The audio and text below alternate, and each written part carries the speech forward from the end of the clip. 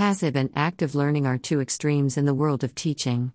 Traditionally, learning has been mostly passive in nature.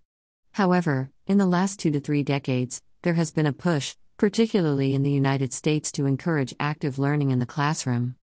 This post will define passive and active learning and provide examples of each. Passive learning. Passive learning is defined from the perspective of the student and means learning in which the students do little to nothing to acquire the knowledge. The most common form of passive learning is direct instruction, aka lecture-style teaching. With passive learning, the student is viewed as an empty receptacle of knowledge that the teacher must fill with his knowledge. Freire called this banking education, as the student serves as an account in which the teacher or banker places the knowledge or money. There is a heavy emphasis on memorizing and recalling information. The objective is the preservation of knowledge, and the student should take notes and be ready to repeat or at least paraphrase what the teacher said. The teacher is the all-wise sage on the stage.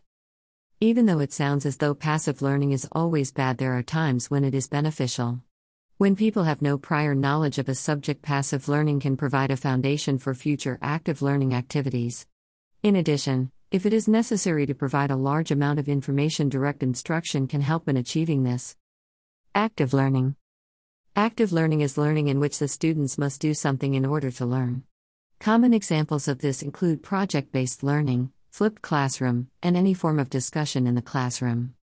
Active learning is derived from the philosophy of constructivism.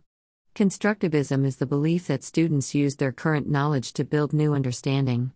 For example, with project-based learning, students must take what they know in order to complete the unknown of the project. For the flipped classroom, students review the lecture-style information before class. During class, the students participate in activities in which they use what they learned outside of class. This in turn flips the learning experience. Out of class is the passive part, while in class is the active part. There is a reduction or total absence of lecturing in an active learning classroom. Rather, students interact with each and the teacher to develop their understanding of the content. This transactional nature of learning is another characteristic of active learning.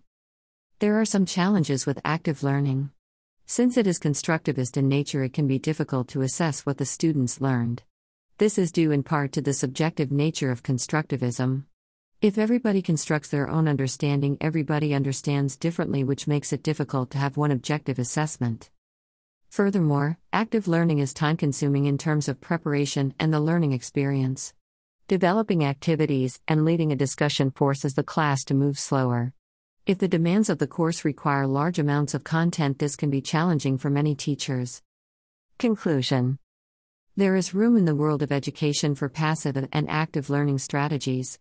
The main goal should be to find a balance between these two extremes, as over-reliance on either one will probably be a disadvantage to students.